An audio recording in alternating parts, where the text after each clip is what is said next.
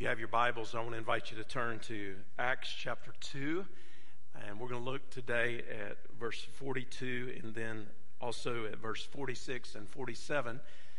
We returned to our study in the book of Acts when we came back into the new year after a couple of sermons to kick off the new year.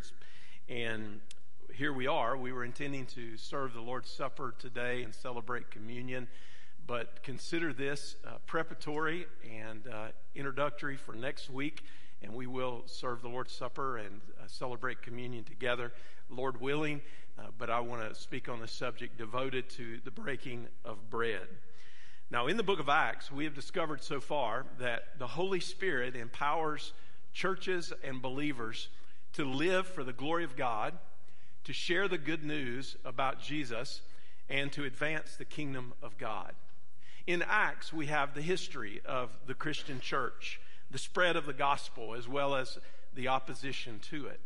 But it was in the midst of that opposition and difficulty that the early church was born that the spread of the gospel became most intense. The church grew and spread as they focused on Jesus and as they were empowered by the Holy Spirit. We're considering Acts chapter 2 and verse 42 to 47 in parts or in sections. We emphasize last what it means to be devoted to fellowship. You'll remember that fellowship is grounded in our status as spiritual family, that we are one in Christ.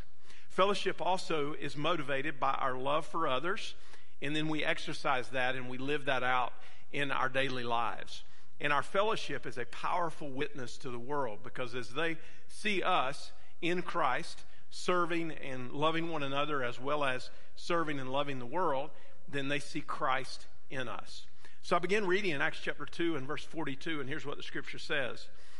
They devoted themselves to the apostles' teaching, to the fellowship, to the breaking of bread, and to prayer. Verse 46 says, every day they devoted themselves to meeting together in the temple and broke bread from house to house. They ate their food with joyful and sincere hearts, praising God and enjoying the favor of all the people. Every day the Lord added to their number those who were being saved. We know that the practice of the early church in the ordinary routine of life was that they would come together for common meals, and those common meals would also include the breaking of bread in a general sense as well as in the sense of the Lord's Supper.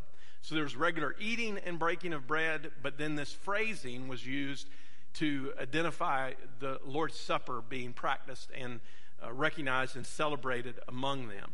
There is some nuance and there are some differences of opinion about what specifically the breaking of bread means. And Acts chapter 2 and verse 42 summarizes really the practice of the early church. And there's nothing in that phrase, breaking bread from house to house, that would indicate a formal worship service, but that would later be set forth in Acts chapter 20 and verse 7, where it brought together the breaking of bread of the congregation and then specifically the Lord's Supper. Acts chapter 20 and verse 7 says, and upon the first day of the week, when the disciples came together, and here it is, to break bread. This was a church assembly on the first day of the week when the disciples came together to worship the Lord. And their purpose for assembling together was to break bread. And 1 Corinthians 10 and verse 16 connects communion, the breaking of bread, and the Lord's Supper. And it says this, the cup of blessing which we bless, is it not the communion of the body of Christ?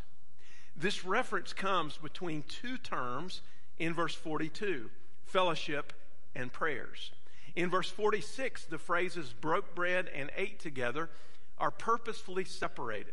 Their main meal would take the bread and the wine, and then they would celebrate Jesus together. So here's what I think this is indicating. I believe the phrase, the breaking of bread, is a figure of speech that might be referred to as a part that stands for the whole, meaning that the phrase includes both the bread and the cup, and it's a reference to the Lord's Supper, the Lord's table, or to communion. Now I want you to listen to what our Baptist Faith and Message says about the Lord's Supper. It says the Lord's Supper is a symbolic act of obedience whereby members of the church, through partaking of the bread and the fruit of the vine, memorialize the death of the Redeemer and anticipate his second coming. You remember when Jesus instituted the Lord's Supper, he took a loaf of bread and he broke it, and he gave it to his disciples, and he said, "Do this in remembrance of me." Each celebration of the Lord's Supper that includes the breaking of bread and the drinking of the cup of the fruit of the vine is a celebration of Jesus. The broken bread specifically symbolizes the body of Christ. And the symbolism of Christ as the bread of life, the only bread that will satisfy us eternally. And we bring ourselves broken to the cross because of our sin, and we believe that what Jesus has done on our behalf is sufficient for our salvation. Jesus said in 1 Corinthians, or Paul said in 1 Corinthians 11 in verse 24, in remembrance of what Jesus had said to him, "This is my body broken for you." This is my body broken for you. And then the cup, of course, representing the blood, which I'll cover a little bit more as I move through this message. So I'm going to ask this question in these few moments that we have together in light of this. How should we approach the breaking of bread in the Lord's Supper? How should we come and prepare ourselves to come to the table? And then what does that mean? What does it symbolize? What all is coming together as we celebrate this memorial feast? Well, first off, you should look back and consider what God has done. We look back and consider what God has done. We look back at the cross, and we know when we look back at the cross that we can say, just as Jesus said, "It is finished," that our redemption has been secured because of what Jesus has done for us. The Lord's Supper first looks back, and Jesus uses the elements to teach us about the cross. The Lord's Supper is full of meaning, instituted by Jesus, reminding us that any relationship that we have with him is based on the forgiveness and the righteousness that we receive from him as a gift. And Jesus said this when he instituted the Lord's Supper in Matthew 26 and verse 26. It says, "As they were eating, Jesus took bread, and after blessing it, broke it and gave it to the disciples and said, 'Take, eat, this is my body.'" And then verse 27, "And he took a cup, and when he had given thanks, he gave it to them, saying, 'Drink of it, all of you, for this is my blood of the covenant, which is poured out for the forgiveness of sins.'" So Jesus said that the bread is his body and the cup is his blood. This points to the forgiveness of sins. Now, there are two ordinances or symbols that we celebrate, we observe in the New Testament church. One is baptism. And baptism symbolizes that we are identifying with Jesus, that we are publicly identifying with the death, burial, and resurrection of Jesus. And we are saying that Jesus is our hope, and we are not ashamed of the gospel. It's our entry point into the New Testament church after we've placed our faith in Jesus. The Lord's Supper symbolizes that we are dependent on God's grace for all things, and we want to be faithful to Christ and to his church. So as we look back, there are some specific things that are taking place. We're first of all considering Jesus. We're looking back. It is good to remember. Just recently, I was visiting my family, and my mother and I were looking through some old pictures that I had not seen or even thought about for a long time. And those old pictures brought back a lot of memories. And I printed out some of those pictures on a color printer just because I was enjoying looking at them. And on one of those pictures are my grandparents, Otto and Ona Polk, Papa and Grandma Polk. On another picture is my other set of grandparents, Reverend John K. Manley and his wife Gladys, Nanny and Pawpaw Manley. On another picture that I had was my Nanny Manley standing at the top of a mountain. And then finally I found an old picture of myself as well, looking rather mischievous, and pulled that out. And I was thinking, well, wonder what I was thinking when I was looking like that. But at any rate, these pictures had the effect of bringing up memories, causing me to think back to things that were important, to people who were important, to circumstances of life that were important. And when we come to the Lord's table and we look back, we are doing the same in a sense, because we're looking back and we're considering Jesus and what he's done for us. We're not just considering Jesus the person, though. We are considering Jesus and the cross, because we know that the spotless Lamb of God died for our sins. We know that the message of the gospel is that God placed our sins on Jesus. The one who knew no sin became sin for us, that we might become the righteousness of God in him. And as we consider the cross, we are remembering the suffering of Jesus and his death on the cross. In fact, listen to what 1 Peter 2 and verse 24 says. It says, he himself, Jesus, bore our sins in his body on the cross, so that we might die to sin and live for righteousness. By his wounds you were healed. Consider Jesus, consider the cross, and then consider forgiveness. The old covenant sacrifices could not take away sin permanently like Jesus does. Hebrews 10 and verse 16 says, for I will forgive their iniquity, and their sin I will remember no more. The only way that our sins are forgiven, that our iniquities are remembered no more, is because we receive the imputed righteousness of Jesus through repentance and faith. So much so that when God sees us, he sees us not as the sinners that we were. He sees us in Christ. He sees us through the righteousness of Jesus. And we realize that we are forgiven. The death of Jesus brings with it the benefits of the new covenant. You remember those promises that Jeremiah prophesied about a new heart and the significance of the new covenant that would come in the future. So when we look at Jesus and we look back, we look to him as the great high priest. He's the one who offered himself up for us. He's the Lamb of God who is sufficient to save sinners like us. So think about it this way. Jesus purchased your salvation on the cross. Jesus entered the holy place, and he didn't offer the blood of bulls and goats. When Jesus entered the holy place, he offered himself, and our debt was forever paid. It was canceled, and our past is our past, and this means now that we have a new life when our faith is in Christ. So I say to you, when we come to this table, we come with a deep sense of gratitude for all that God has done, and we look back and we consider what God has done. But then second, we should look within and consider your relationship with God.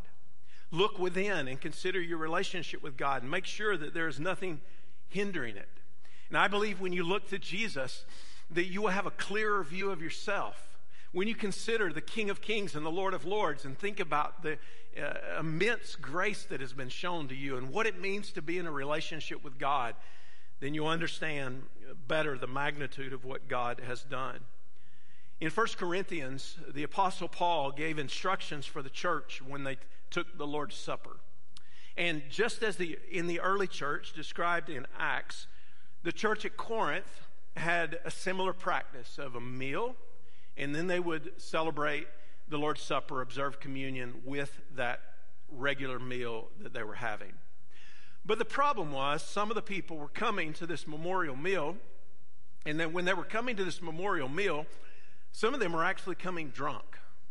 Some of them were having other people leave hungry. So Paul enters into the discussion. He recalls what Jesus has said to him, inspired by the Holy Spirit. He records it for us in 1 Corinthians, and he gives us several warnings. 1 Corinthians 11 and verse 27 and 28 says, whoever therefore eats the bread and drinks the cup of the Lord in an unworthy manner will be guilty concerning the body and the blood of the Lord. Now here's what he says in the next part. Let a person examine himself, then and so eat of the bread and drink of the cup. So let me summarize this for you. The word to us is, you better do a heart check. Now, a heart check's good just in general. You don't have to wait for the Lord's Supper to have a heart check.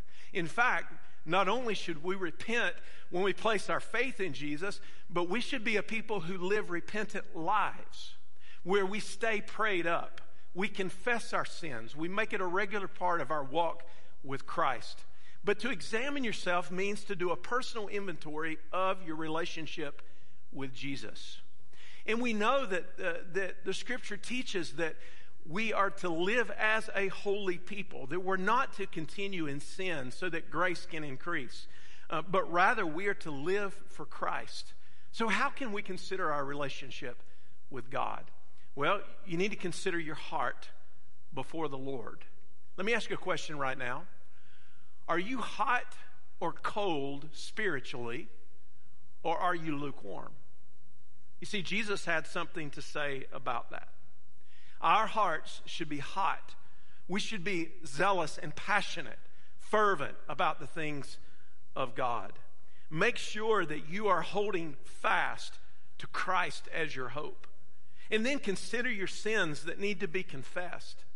The Lord sees the totality of our lives.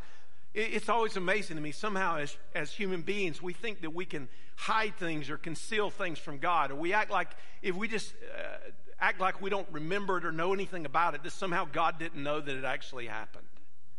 Well, let me just remind you, God sees everything. There is nothing hidden from His sight. And to be guilty of the body and the blood of the Lord means to come to the table in a way that dishonors Christ. We don't want to dishonor Christ at the table, and we don't want to dishonor Christ in our daily lives either. Come with your affections, your motivations, your ambitions, and offer it all up to God. Say, God, would you search my motivations? Would you help me know not only what I'm doing, but would you help me evaluate why I'm doing it? Would you help me understand where my affections are, and if my attention is on Christ, and where my ambitions are? What am I really seeking in life? What do I want out of life? Is it driven for my own personal preferences or my own ideas? Or is it focused on what God's best is for me? And I believe the Lord's Supper provides a frequent reminder that we relate to God at a heart level, and He sees it all. Come to the table with a deep sense of repentance, trusting in God to sanctify you and to make you more like Jesus. And then look around, thirdly, at the family of God united in faith. Look around in your life and consider your brothers and sisters in Christ. I think that pride is the main root of all sin. And pride fuels selfishness. Selfishness fuels an unhealthy independence. But watch what happens in the church. Being united with other people in faith is part of the antidote to this. Now, we are first united with God in Christ, and then we are united with one another. You remember what the Bible says? One Lord, one faith, one baptism. This is our common heritage. This is our spiritual family that we relate to one another in. And table fellowship especially denotes being together and trust. And this is falling by the wayside in this fast-paced society that we live in. We're losing connections more and more. But when we come together in the fellowship of God and we come together around the table specifically, it nourishes us. And someone's described the dinner table as a place of connection and brokenness and blessing. And as a place of connection, we're fully alive when we're sharing a meal around the table. At the center of our spiritual lives as God's people, we find a table in both the Old Testament and the New Testament. There's a table in a sense in the Passover, and then we come to the table of communion. As a place of blessing, we remember the blessings of God, and we bless one another as we gather together around this table. And every bit of it is a tangible reminder of the grace of God.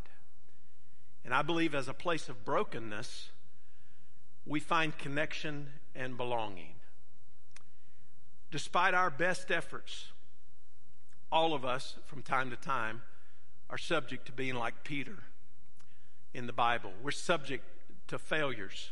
And when we strengthen the bonds of fellowship and we walk the road of discipleship, we can not only find our own way, but we can find our collective way. And that's the beauty of the church and the relationships that we have in it. I say to you, come to the table with a deep sense of spiritual family and what it means to be united in Christ. We don't think about the church as simply a place to attend or something that we consume, a product that is to be consumed. We're not consumers, we're worshipers in this regard. We are servants of God. We are co-laborers together in Christ. We're the family of God. We're children of God. And all of these things bring us together. Even though we're very different, we have different backgrounds and experiences and everything else, we are one in Christ. And we have a common mission and a vision and a purpose. And that's why we do what we do. And then finally, you should look ahead to the marriage supper of the Lamb. We looked back. We looked within. We looked around. And now we're going to look ahead. We look ahead to Jesus with anticipation of the marriage supper of the Lamb. You remember the instruction in 1 Corinthians 11 and verse 26, for as often as you eat this bread and drink the cup, you proclaim the Lord's death until he comes. The word for proclaim is used as well in the proclamation of the gospel. So this is a proclamation of the gospel, but it's with specificity of the proclamation of the return of Jesus. And the return of Jesus then points us to the marriage supper of the Lamb. And the Lord's Supper is a proclamation of the death and the resurrection of Jesus. And every time we partake of the Lord's Supper together could be our last time in doing so on this earth. Every time we come around the table, or every time even we come around a common meal that doesn't include the Lord's Supper, we might be together for the very last time. How do I know that? Because none of us are guaranteed tomorrow. Life is like a vapor. We're here today and we're gone tomorrow. We're guaranteed nothing. God knows the bookends of our lives. So how are we to respond to that? Should we worry? Should we fret? Absolutely not. We should place our trust in him. We should know that every day that he's given us is a blessing. But even as good as the best day on this earth could possibly be, there is a day coming that is going to be far better. And not only is there a day coming that is going to be far better, there is an eternity coming that is going to be far better. And we need to prepare ourselves and get ready for that day. In Old Testament prophecy, when the prophets wanted to speak of the day when God's reign would finally come in its fullness, what did they speak of? Well, I'll tell you, they spoke of a great feast. Listen to the words of Isaiah in Isaiah 25 and verse 6. The Lord will prepare a feast of rich food for all peoples, a banquet of aged wine, the best of meats and the finest of wines.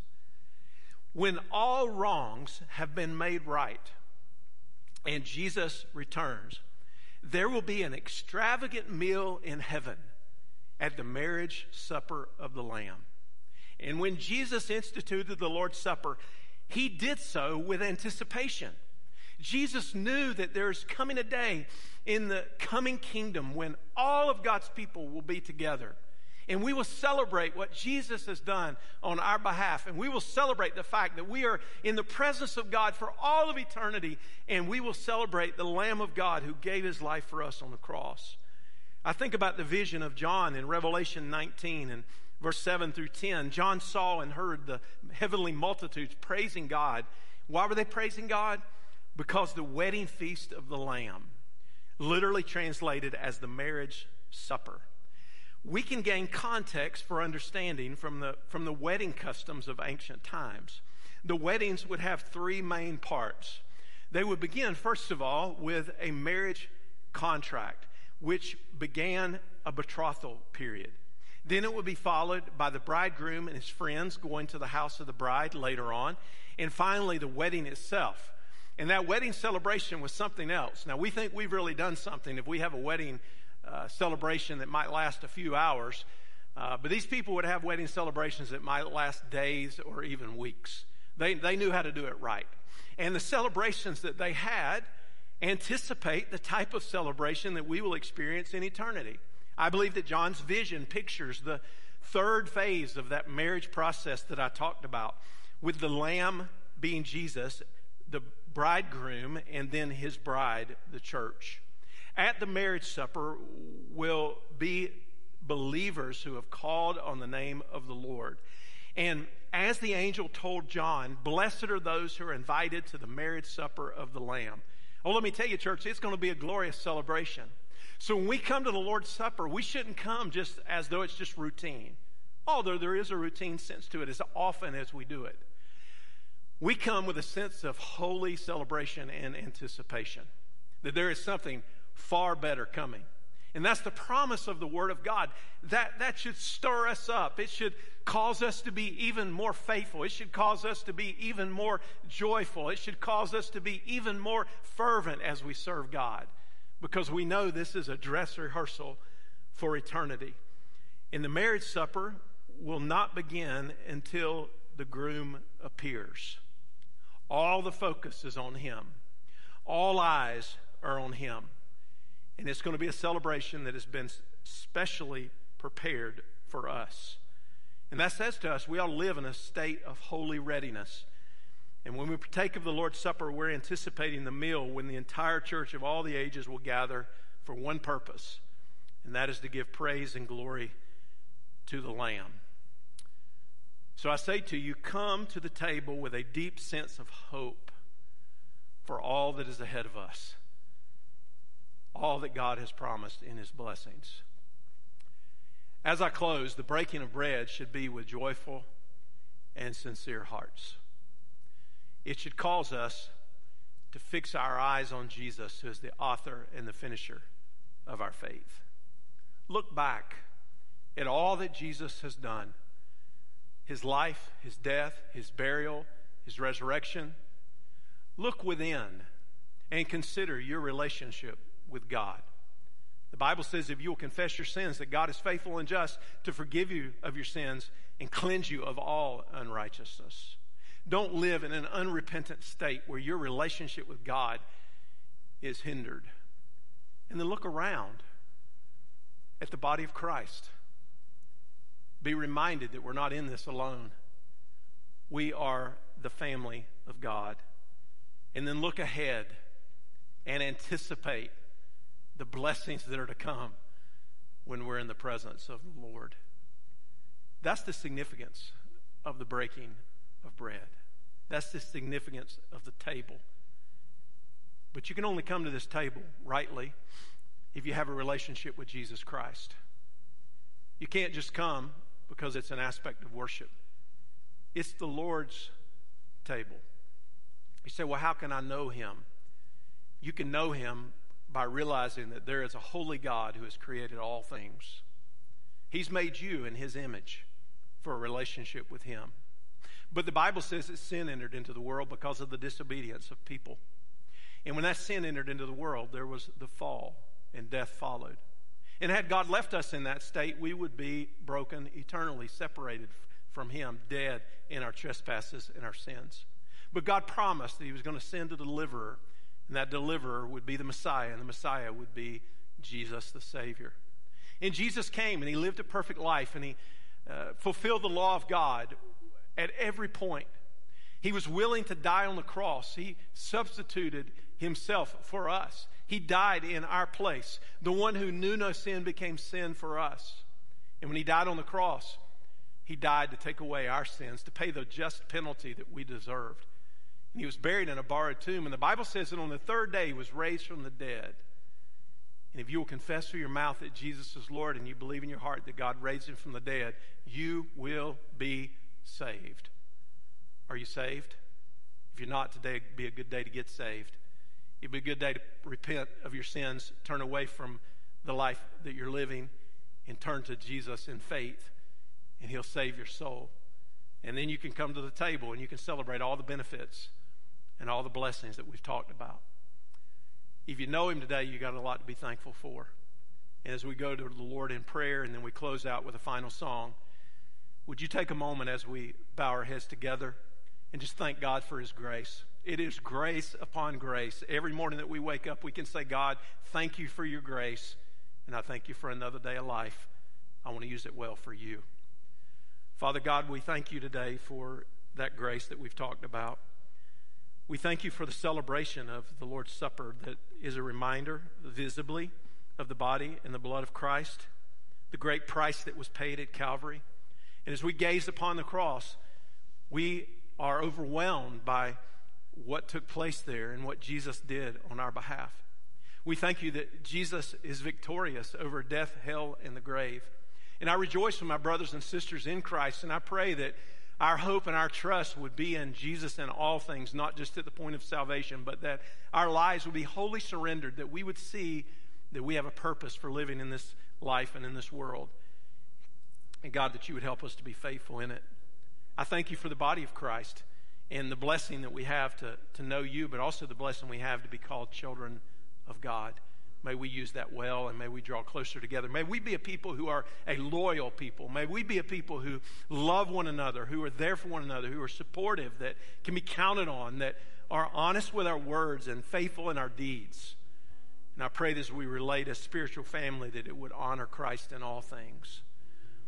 And God, I pray today for any who are under the sound of my voice who may not have yet trusted in Jesus for salvation. There is only one way of salvation, and his name is Jesus. And I pray in these moments, if there are any who would desire to move from death to life by trusting in Jesus, that they would, and they'd be born again. God, you change their life forever, so much so that they too would be around that table at the marriage supper of the Lamb. We long for the return of Jesus, and our prayer is, even so, come, Lord Jesus, we await you, and we look forward to being together in heaven.